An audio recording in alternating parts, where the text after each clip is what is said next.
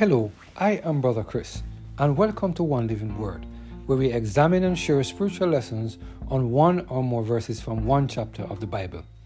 Today we're focusing on the topic, God Never Changes, based on our reading of 2 Kings chapter 8, verse 18 and 19.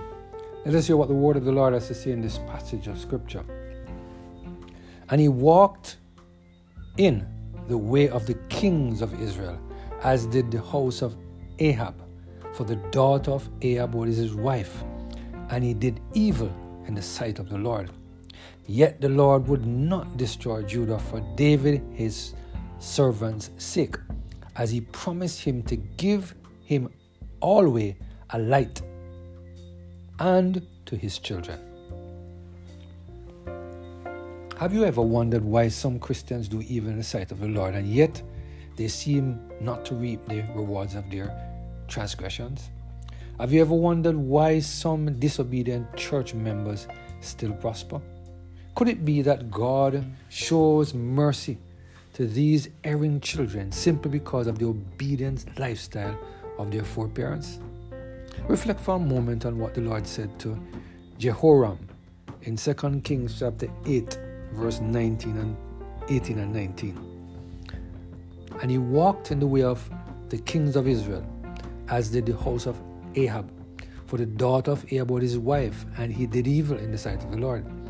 Yet the Lord would not destroy Judah for David his servant's sake, as he promised him to give him always a light, and to his children. Do you see why Jehoram was not destroyed even though he committed evil in the sight of the Lord? When God makes a promise, he keeps it. What a loving and compassionate God we serve.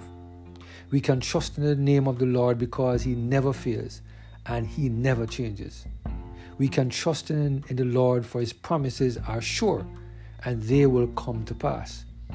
Some of us today are reaping the benefits of the promise that God made to our ancestors. While God may not destroy us because of the promise that he made to our ancestors, this does not give us reason to continue to live in sin. God may spare our lives for some time, but we will eventually reap the consequences of our actions if we do not repent of our transgressions. Matthew Henry, in commenting on this passage of scripture, he made these profound statements. No mistake is more fatal to young people than a mistake in the choice of those whom they would recommend themselves to and take their measures from, and whose good opinion they value themselves by. Jehoram chose the house of Ahab for his pattern rather than his father's house, and this choice was his ruin. We have a particular account of his wickedness, murder, idolatry, persecution, everything that was bad. Praise the Lord, the glorious care of providence for the keeping of the kingdom of Judah and the house of David, notwithstanding apostasies and calamities of Jehoram's reign. Yet the Lord would not destroy Judah. He could easily have done it. He might just have done it. It might have been no loss to him to have done it. Yet he would not do it. For David's sake, not for the sake of any merit of his which could challenge this favor to his family as a debt, but for the sake of a promise made to him that he should always have a lamp.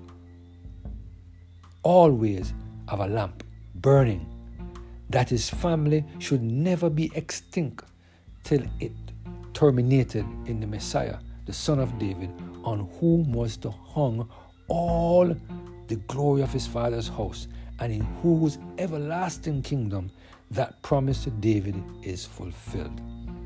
I have ordained a lamp for my anointed. End of quote. God is truly amazing. I pray that we will continue to put our trust and confidence in the Lord, knowing he will never fail us. Whatever he says will come to pass, no matter the decisions and actions that we have taken. Let us pray. Father, we thank you for the word today. A clear reminder that you never change. And even though at times we see the wicked prospering, even though at times we do not reap the consequences of our actions, your words are still true. You never change. Thank you for that reminder that we can depend upon the never-changing God you are, we pray. Through Jesus Christ, our Lord. Amen. Have a blessed and Holy Spirit-filled day.